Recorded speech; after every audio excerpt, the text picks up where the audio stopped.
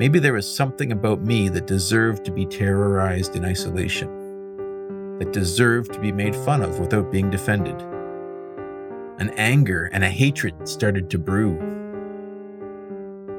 I can see how people isolate and become angry at society.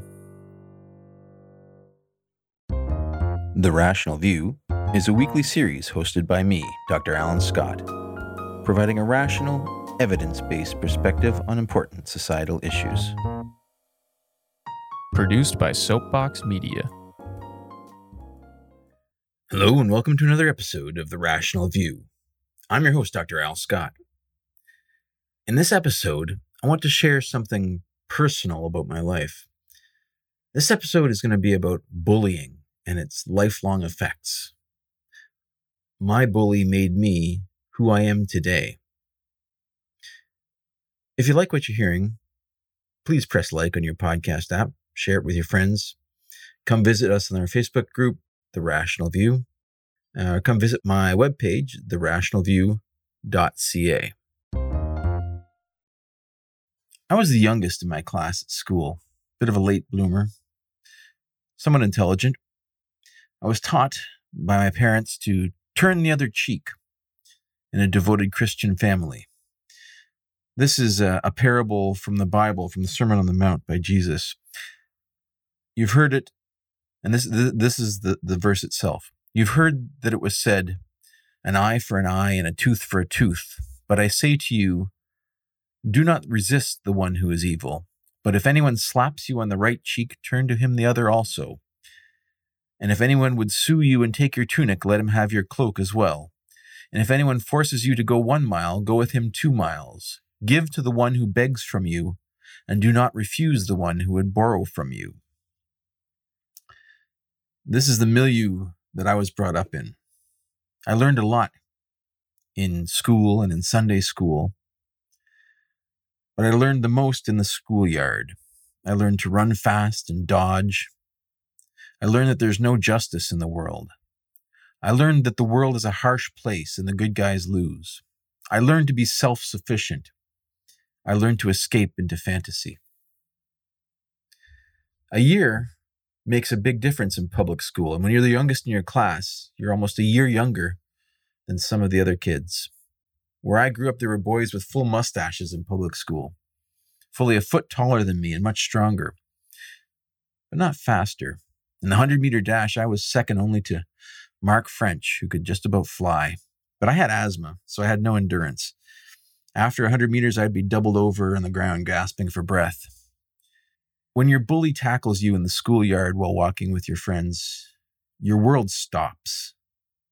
You go from being a carefree, innocent child in a comfortable, nurturing environment to a victim in an environment of terror. But in that moment, you know that your friends will come to your aid and pull this one big kid off you, right? But what if, imagine your friends just keep walking, and the small part of your brain that isn't struggling to escape starts to wonder. They could stop this, but they didn't. You start to think that maybe you were different. Maybe you weren't one of the guys. Maybe they just put up with you, but they really didn't like you at all. You're an outsider, like the antelope caught by the lion on that wildlife show you watch on the Disney Sunday night movies. You're effectively given up for dead. I remember the terror. I remember running, but always eventually being caught when my breath gave out. I remember him sitting astride my chest laughing while I lay in the dirt, while he pinned my arms and bent them over my head until I would say uncle or mercy or whatever he told me to say that day. I remember trying to talk to him calmly, like my dad told me, to ask him what he wanted. But he only ever laughed and made me say whatever humiliating things he could come up with. The next time you're in the schoolyard, you're looking around for him. Maybe you try to hide behind your buddies so he doesn't see you, but he knows. This time you run. Maybe you circle your friends. They'll protect you, right? You don't want to run away because they are your friends. They wouldn't just keep walking while you're being chased around them, would they? People's attitude towards you suddenly changes. Your previous friends Maybe they feel guilty for not intervening. Maybe your presence reminds them of their cowardice. Maybe they don't wait for you when they go out to play anymore. You lose all of your confidence. You change. You don't want to go to school anymore. You beg your parents to let you stay home. Now, instead of participating in the schoolyard, in activities with friends, you watch your friends playing the games that you used to play while you hide behind the tree in the kindergarten area. You start looking at yourself and wondering why you deserve this. You stop making eye contact with people. You become quiet. On the bus, you sit alone at the front by the bus driver, reading books so that the big kids at the back don't make fun of you. Eventually, I escaped into Tolkien and Middle-earth. It was wonderful. I stared at the stars and dreamt of going away to space. I remember when I was 10 years old and finding that I would have to wear glasses for the rest of my life because I'd been spending all my spare time stuck in a book. I remember being devastated and knowing that this would cement my isolation from the other kids. Thankfully, laser eye surgery has given me a temporary reprieve from glasses, although I need them again for reading. So when all the kids in the class get birthday party invites from a friend and you don't get one, you don't have the confidence to speak up and ask if it was a mistake. You're afraid to ask. What if it isn't a mistake? You wait for them to send your invite. Maybe it was misplaced. As the date approaches, the others talk about going on the bus to the party and what they will do. And you avoid them out of shame and sit quietly with a sense of dread building inside you, your sense of otherness growing. Surely they will see you on the bus and ask you to come with them. But in the end, you just ride the bus to the last stop while all of your friends get off at the party. Nobody asks you if you're going to the party. Nobody talks to you anymore. Maybe they're embarrassed by this thing that has come between you. Maybe you represent their moral failure. Maybe it's better if you aren't around.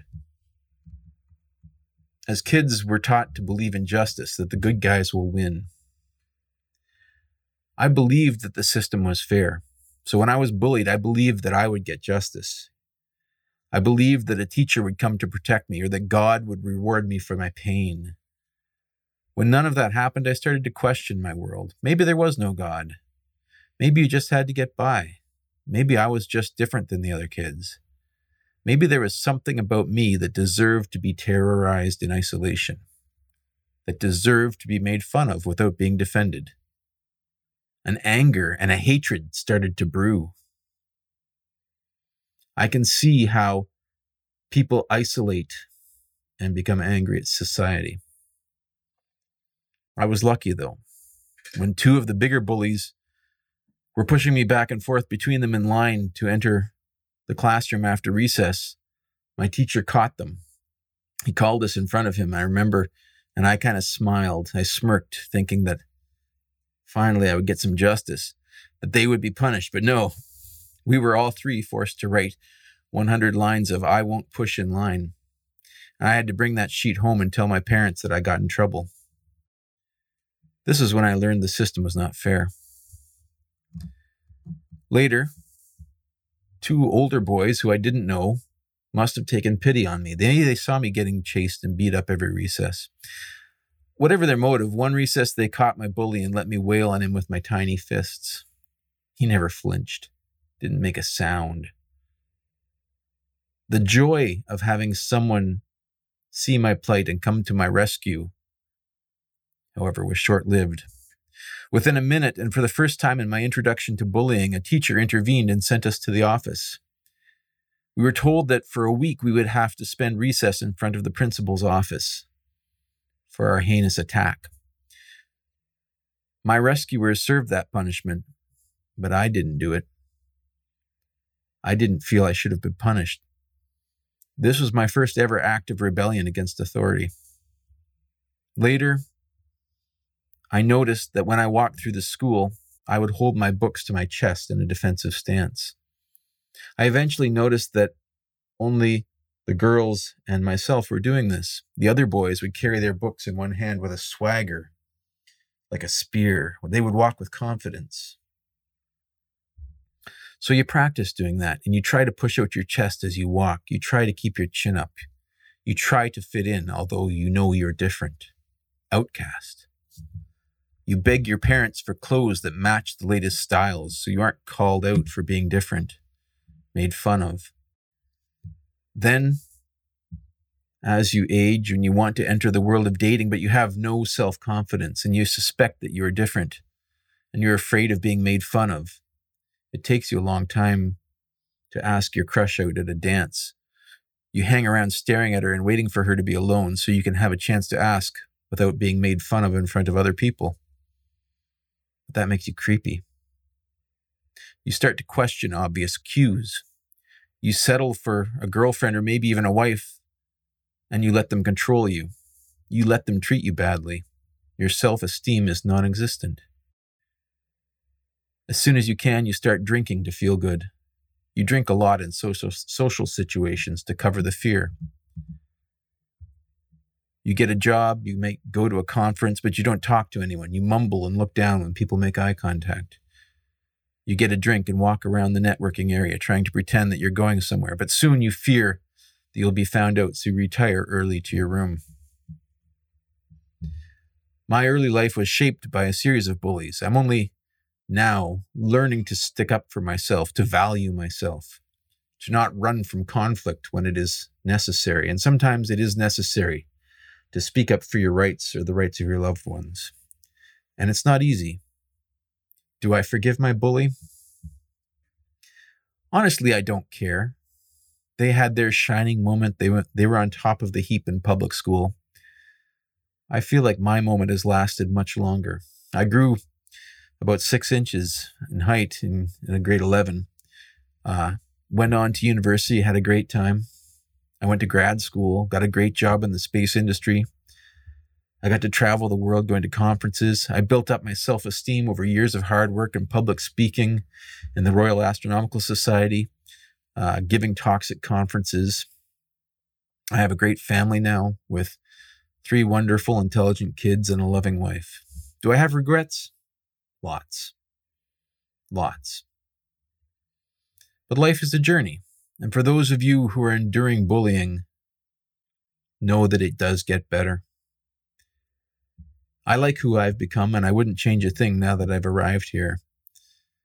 There is some wisdom in the old adage, what doesn't kill us makes us stronger. Those who it doesn't break, adversity makes stronger. Do we need adversity to make good, strong people willing to stand up and take a risk for others? I hope not. I would not wish that pain on another. But this is a commonly repeated trope. In the Bible, the Israelites were hardened in the desert for 40 years before reaching the promised land and devastating it. In Frank Herbert's Dune, we see a similar theme amongst the Fremen. Although I like the thought of this idea, I don't give it much credence. I think we would be a much stronger society if we didn't have bullies and we worked together to do great things. We don't need bullies to make us strong. We need good role models. Thanks for listening. I hope you got something out of this. If you'd like to follow up with more in-depth discussions, please come find us on Facebook at The Rational View and join our discussion group. If you like what you're hearing, please consider visiting my Patreon page at patron.podbean.com/therationalview. Thanks for listening.